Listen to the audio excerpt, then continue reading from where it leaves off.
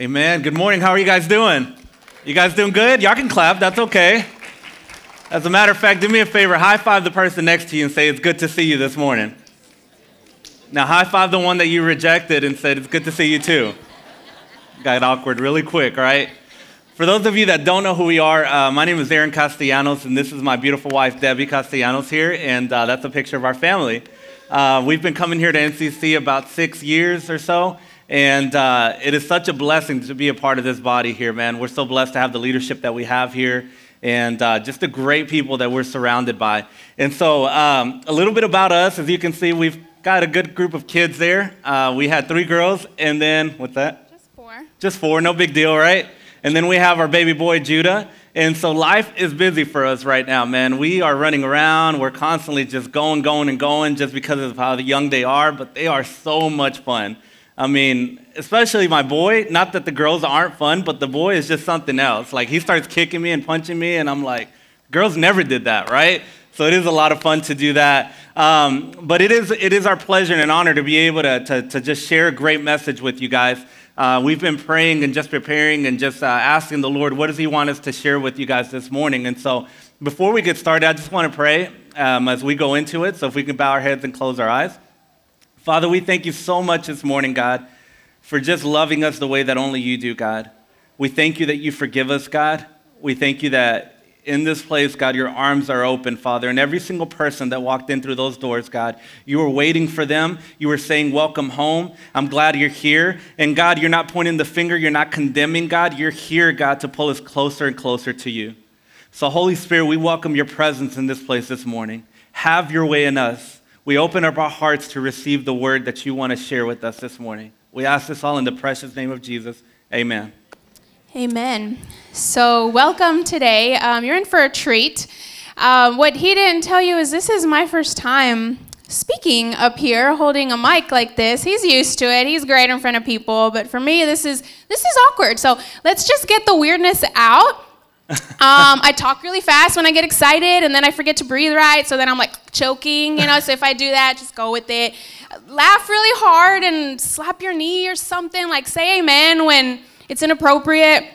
Just make me feel like we're at home or something. Because she did great the first service. I don't know what she's talking about. So I just don't. It's weird having all these eyes on me. So I'm just gonna treat y'all like you're in my living room, right? And you're all just sitting on my couch, just all of us together, and all these people in our couch. Yes, all of us together. Big home group. So Aaron and Sarah went to speak in Illinois. And Pastor Aaron just threw us this theme. He's like, peace out. We're gonna go speak in Illinois, and guess what? You guys get to talk about sex. Yeah, touche, Pastor Aaron, touche. So that's our topic today. So the theme for today is, we've been in this True Love and Bloom series, and we've heard a lot about relationships. Today, it's love versus lust, God's design for our sexuality. So no easy topic, as my first, time with the microphone is we're gonna talk about sex.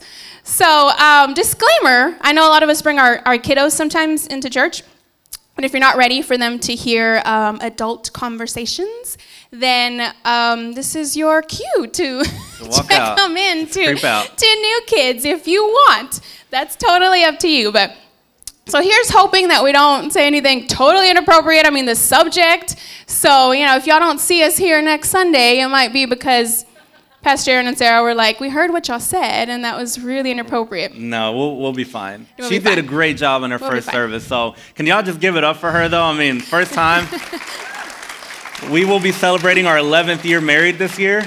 And first time I laid eyes on this beautiful girl, I was 14, she was 15. We're at a Valentine's Day dance. She was wearing a long floor skirt, brown top. And I said, who's that little hot mama right there? I got to talk to her. No, it didn't even happen that way. I sent a letter through somebody, and yeah, that's the way I did it. Because I was smooth. I didn't have time. I had people taking care of my business. Whatever. You know what I mean? So whatever. Well, so today's topic, right? We're going to talk about sex, and but when I was younger and I would hear a topic like that, the first thing I would think was, okay, great. We're going to talk about why sex before marriage isn't good, and why you should save yourself for your marriage. That's the kind of attitude I had. But when I was in college, I went to college in Abilene, and I was a part of a great church there. And our college pastor did a series on marriage, and he was talking about sex a lot, and the way he talked about it just changed my view on the way I looked at sex and on intimacy in marriage. And I wasn't even dating anybody at that time. But he just changed the way I looked at it. And that's kind of what we want to present to you guys today is, at that point in my life, my reasons for waiting until marriage were very different. My reasons were like, I just don't want to disappoint Jesus. And I'm trying to get a degree, so I'm not trying to get pregnant right now. Those were my reasons. But after listening to what he said, I really held sex in a high regard, right? I looked at it so much differently as just a physical act, just something to create children. It was different. And so that's our desire as we were preparing this message, is it isn't to bring a bunch of should and shouldn'ts to you and point the finger and make anybody feel awkward or weird. This isn't to bring a bunch of rules to you. So right. Although, some of those things will be touched on, but I'd like for you as we proceed, for you to think about how does this apply to me in the season that I'm at. Okay, so I know we've got a mixture of people here. We've got students, young teenagers, so definitely apply that there. But we got people who are dating, don't ever want to get married, or people who have been married at some point, or you're married now. And so just do me a favor, and as we continue, think about what's being said and just ask the Lord, how does that apply to me in the season I'm at right now? Right, okay. and I think the foundation of any message, especially this one, is understanding that God is good and his plans for you are good. The Bible says in Jeremiah 29:11, "For I know the plans that I have for you, says the Lord, plans to prosper you, not to harm you." When we don't start with that in mind, we feel like we're being cheated on something or we're missing out on something. Does that make sense? So the foundation of any message, especially this one, is understanding God's plans are good.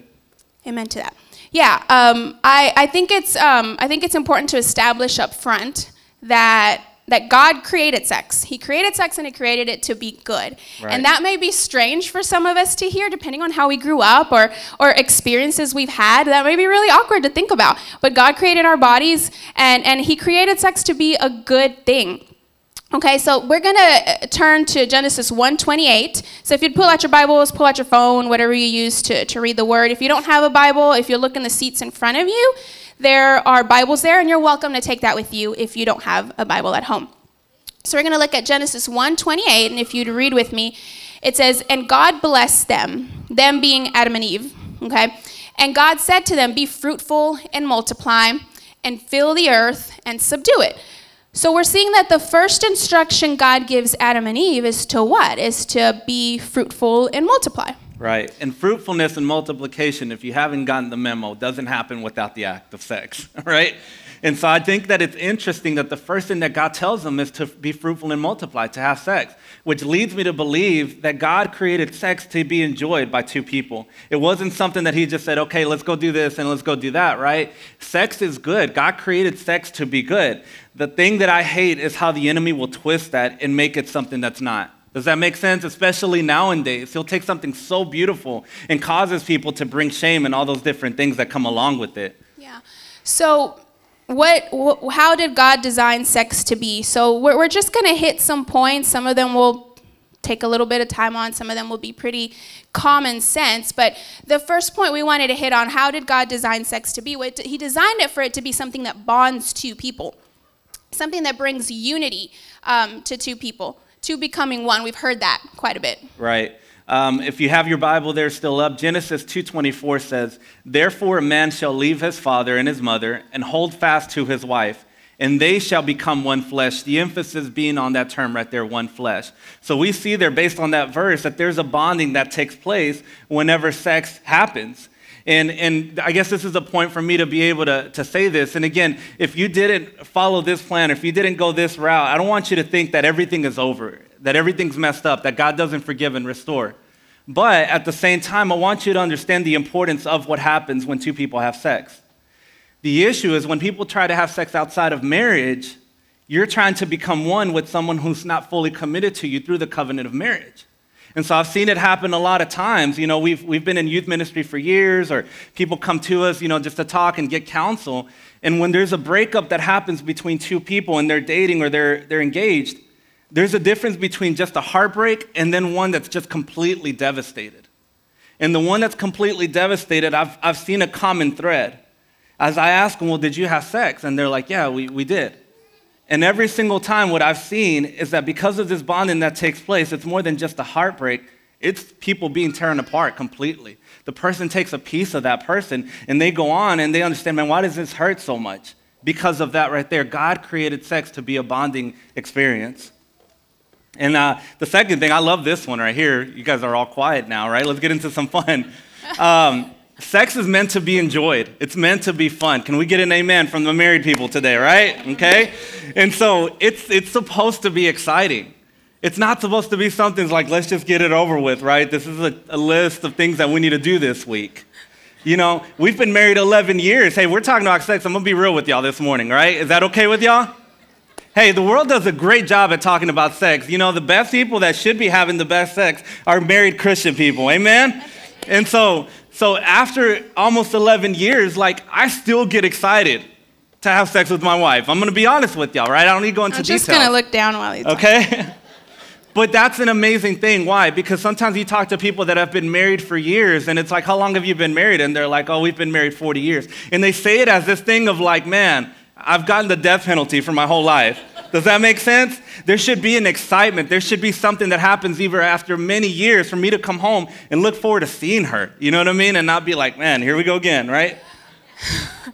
Well, and I really felt like it was really important to stop in this point and talk a little bit about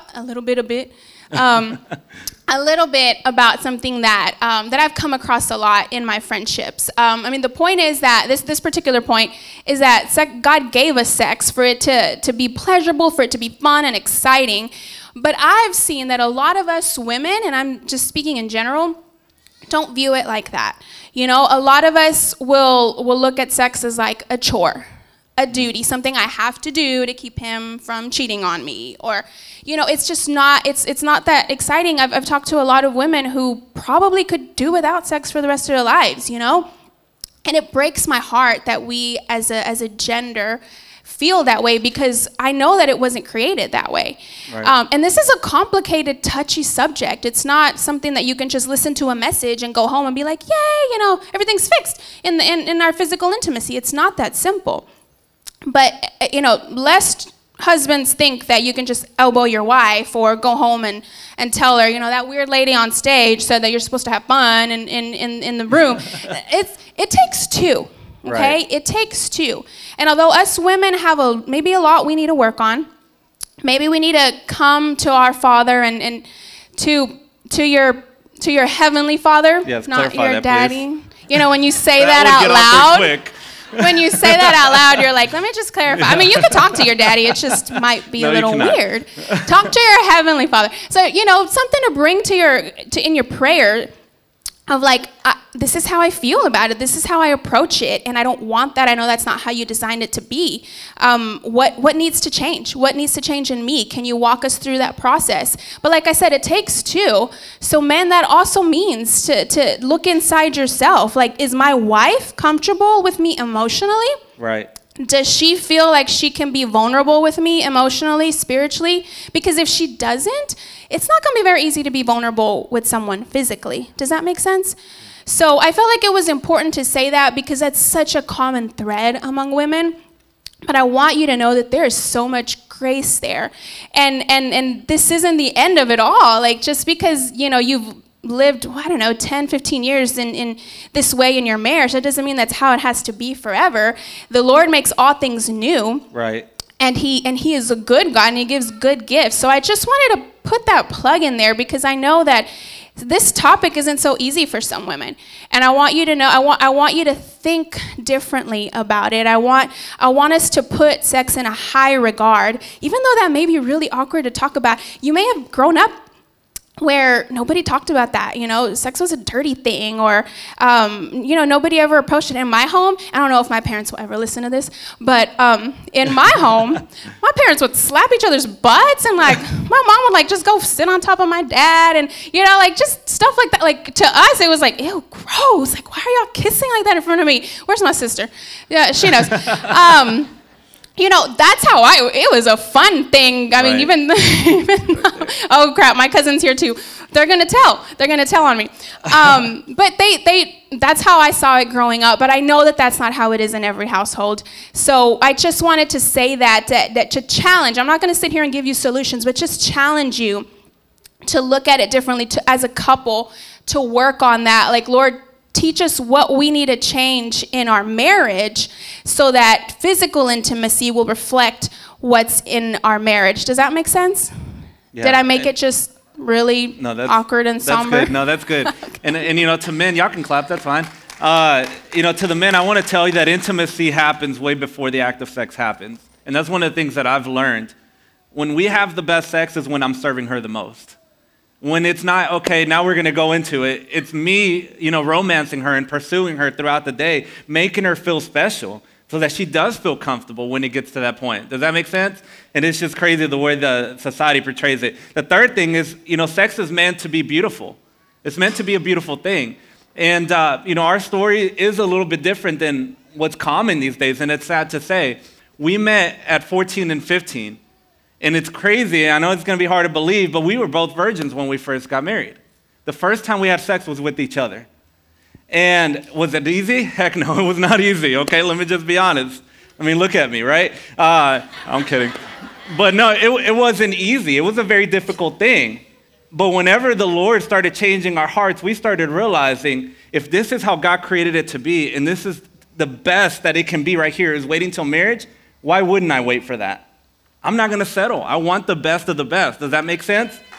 Yeah, and thanks. And so from my perspective, that was one of the hardest things we've ever done, especially when we were engaged. When you're like, we already have a wedding day. We've already booked the place. It's just real easy to want to compromise. And not that we were perfect. I don't want to paint that picture. Right. But it was one of the hardest things we've ever done. But from my perspective, it just to know that I was waiting for my husband. The first time was going to be with my husband, not with my fiance, not with my boyfriend, but with my husband. That was important to me. But also the fact that he was choosing to wait for me and respecting me in that, not just physically, but with his words, meant a lot. It made me feel more valuable, Right. So that's maybe speaking to the men in the group, is that how you lead her, even when you're dating, even when you're engaged, it helps her feel valuable. And I mean, you don't think that we wanted to? Of course, God made us sexual. I'm kidding. Stop. I'm messing with you. God made us sexual beings, but it just made me feel like I was worth something, if that makes sense. Yeah, absolutely. And then the next thing we want to look at here is sex is obviously created to be fruitful. Anything you want to add to that?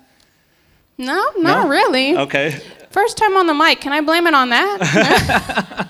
Well, obviously we're experienced. We have 4 kids on the fruitful part, right? Number 5, it was meant to be honored. Hebrews 13:4, what does that say? Hebrews 13:4 says, "Let marriage be held in honor among all, and let the marriage bed be undefiled.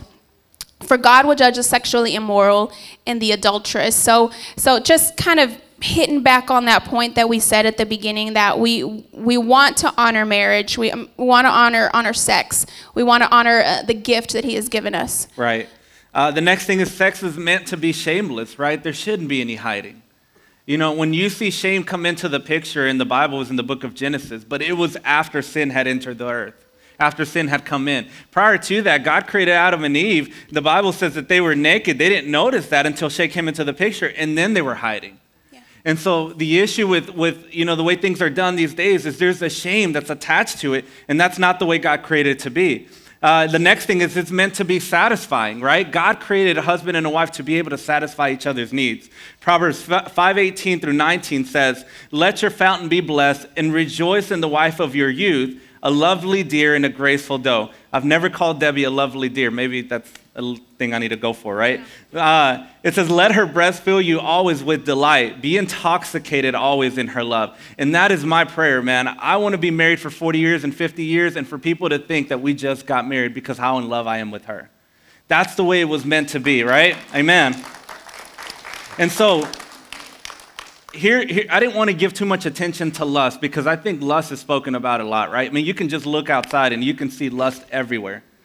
The thing about lust is this, it's self-gratifying. All it cares about is itself. It doesn't care about serving the other person. It's about me. The Bible says in Matthew 5:28, "But I say to you that everyone who looks at a woman with lustful intent has already committed adultery with her in his heart." There's a standard that God says, and he says this is sin. Lust is sin. And the thing about lust is it's all about me, and I see that now, right? Now more than ever, men struggle with things like pornography because it's so accessible. I remember when I was a kid, just being honest, I mean, getting a hold of a magazine was not as easy as it is now. All you have to do is just get on your phone, and kids accidentally click on stuff and end up where they shouldn't be. And we live in a society that's all about me, me, me. So when someone lives in that kind of culture and that kind of society, it's hard for them to come home and think about their wife and serving them. Does that make sense?